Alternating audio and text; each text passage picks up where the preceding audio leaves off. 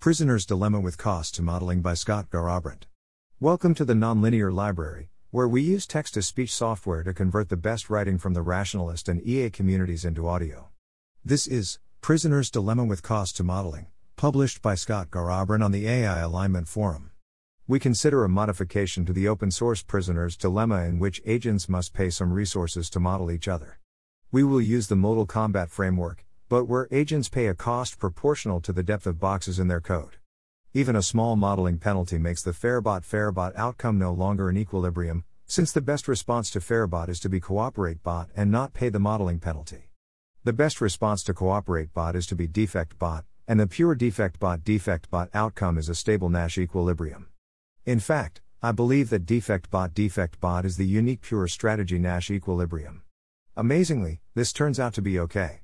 For small modeling penalties, there is a mixed strategy equilibrium which mixes between CooperateBot, FairBot, and PrudentBot. Both players get exactly the same utility and expectation as the FairBot-FairBot outcome. Further, if you consider an evolutionary system where populations reproduce in proportion to how well they do in prisoners' dilemmas with each other, it appears that as the modeling penalty gets small, the basin of the defect equilibrium also gets small, and nearly all initial conditions cycle around CooperateBot, FairBot, and PrudentBot. This post came out of conversations with Sam Eisenstat, Abram Demski, Tsvi Benson-Tilsen, and Andrew Critch. It is a first draft that could use a co-author to carefully check everything, expand on it, and turn it into a paper. If you think you could do that with minimal guidance from me, let me know. Formalism. We will be using the modal combat framework, and identifying with cooperation and with defection. Agents are defined as formulas that combine the other agent. X. Run on various agents using propositional calculus and a modal operator. The represents provability, and every instance of X. Run on an agent in the formula must be contained within a Recall some common modal agents. CooperateBot is defined by C. B. X. Left right arrow. DefectBot is defined by D. B. X. Left right arrow. FairBot is defined by F. B. X. Left right arrow. X. F. B. PrudentBot is defined by P. B. X. Left right arrow. X. P. B. X. D. B. These four agents interact with each other as follows. CooperateBot cooperates with everyone. DefectBot defects against everyone. FairBot defects against only DefectBot. PrudentBot defects against CooperateBot and DefectBot and cooperates with itself and FairBot. We will say that the depth of an agent is the maximum of the depth of S in its code and the depth of the agents that it calls the opponent on. CooperateBot and DefectBot have depth 0, FairBot has depth 1, and PrudentBot has depth 2.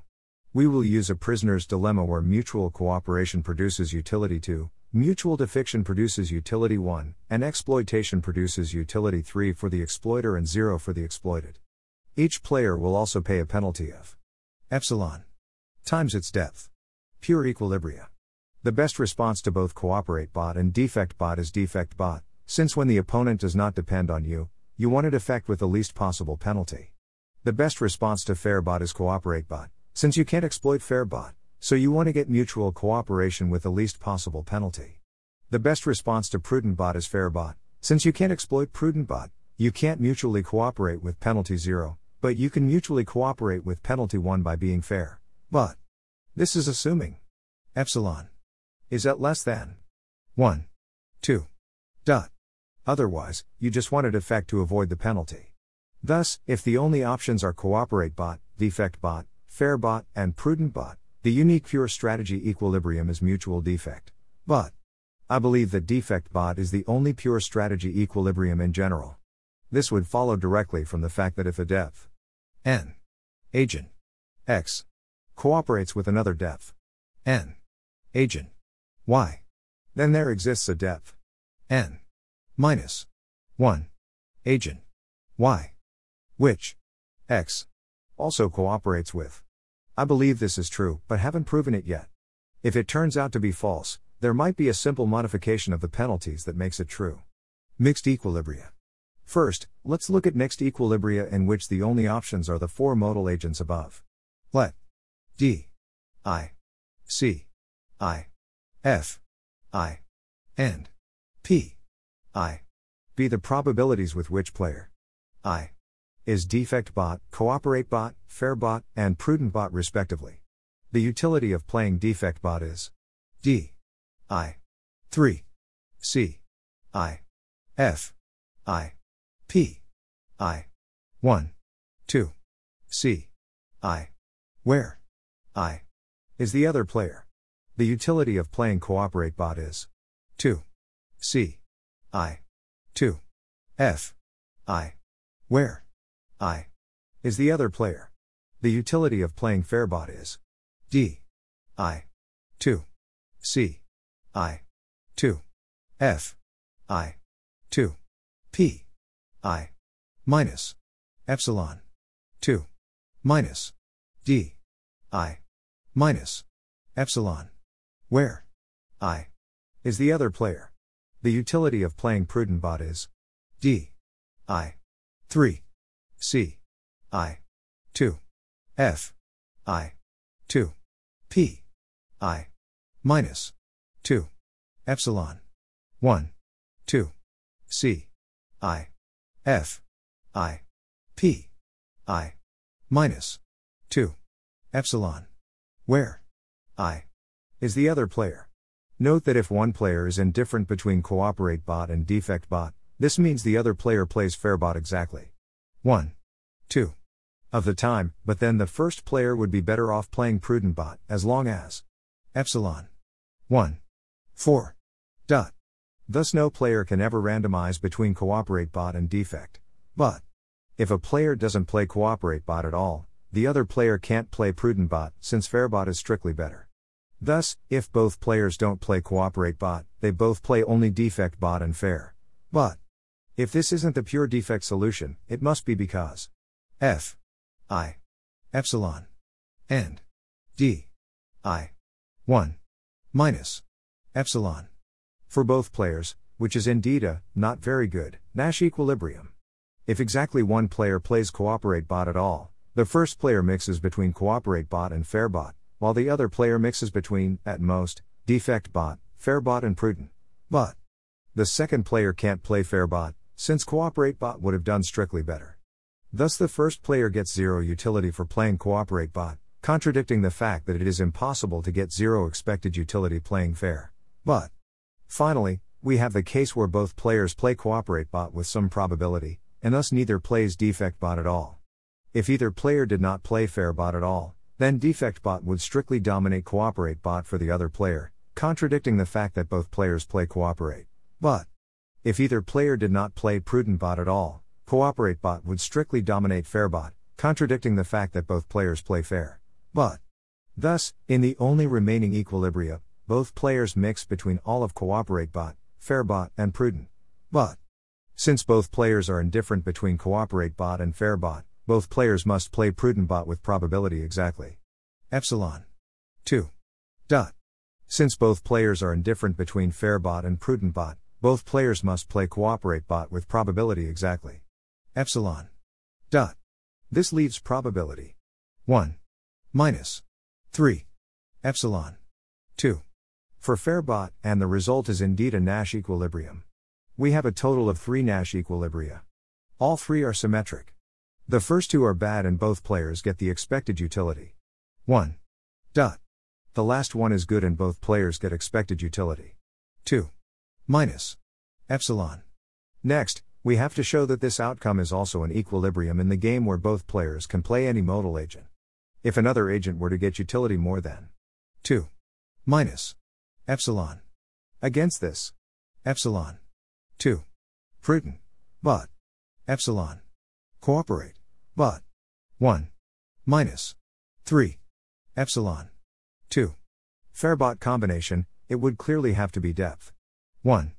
Since the only depth 0 agents are CooperateBot and DefectBot, and depth 2 PrudentBot already has the perfect behavior against these 3 agents. It would also have to mutually cooperate with FairBot, and defect against CooperateBot. Suppose a depth 1 agent X provably cooperates with FairBot and defects against CooperateBot.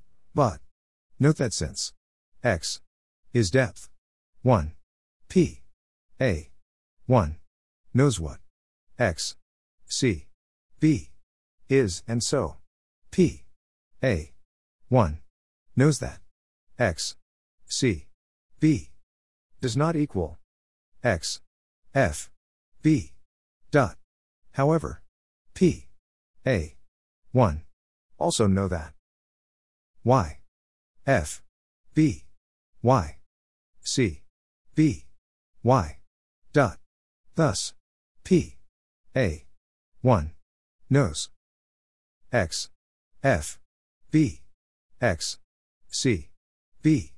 So, P A 1 knows negation. Contradiction. Therefore, no agent of depth 1 can have the desired behavior, and our good Nash equilibrium is in fact a Nash equilibrium of the game where both players can play any modal agent. Evolutionary simulations. Next, we will consider what happens when a large population of modal agents evolves by playing prisoners' dilemmas. We will consider a system consisting only of DefectBot, CooperateBot, FairBot, and PrudentBot. We will consider a simple model where at each time step, each population grows a small amount proportional to the size of that population times the expected utility a member in that population gets by playing a prisoner's dilemma with a random other agent. Notice that in this model, a population that starts out non-zero will remain non-zero, and a population that starts out zero will remain zero. Since the above three Nash equilibria were symmetric Nash equilibria, they are also equilibria of this evolutionary system. This is because the expected utility of being each type of agent that appears any non-zero amount is the same. Since this system keeps populations that start at zero, there are other equilibria too. For example, any point where all the agents are the same is an equilibrium since it cannot change. We can then ask about the stability of these equilibria. The pure defect one is stable, since if there are only a small number of agents that are not defect bots, they won't play each other enough to cancel out their modeling penalty. The 1 minus epsilon defect bot epsilon FairBot 1 is unstable, since the more FairBots there are, the better the FairBots do. Unfortunately, the good equilibrium is also unstable. This is harder to see, but a small perturbation will cause a very slow spiraling outward. I checked this with simulation, but did not prove it mathematically. However, I ran a simulation that seemed to show that for a small epsilon, and for almost all initial conditions that mix between all four types of agents, the system does not converge, but instead goes in a large cycle, in which the system spends most of its time with almost all FairBots. Eventually a very small number of CooperateBots climbs out to become non-negligible, then as soon as the CooperateBots are a significant proportion, the PrudentBots come in to exploit them, then the PrudentBots quickly turn into FairBots, and the cycle repeats. Meanwhile, the defect bots are pushed down into a very small proportion of the population. I also looked at a second model as follows: the population starts with a small finite number of agents of each type. At each time step, a new agent enters, and permanently becomes the modal agent that maximizes expected utility against the existing population. In this simulation, unless you start with very few FairBots or PrudentBots, you will simply switch between adding FairBots, PrudentBots, and CooperateBots, never adding a new defect. But a more careful study could actually find what the dynamics are mathematically rather than depending on simulations, and can consider systems with more or even all modal agents. There also might be other models that are more justified than the one I used. I expect that most ways of doing it will result in very little defection. Conclusion. I like this result. I just assumed that DefectBot would be the only Nash equilibrium, and I was surprised that the story had a much happier ending.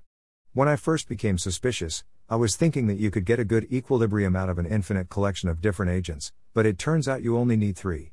You can view the CooperateBots as defecting against the FairBots by refusing to pay to punish bad actors, and you can view the FairBots as defecting against the PrudentBots by refusing to pay to punish the non-punishers.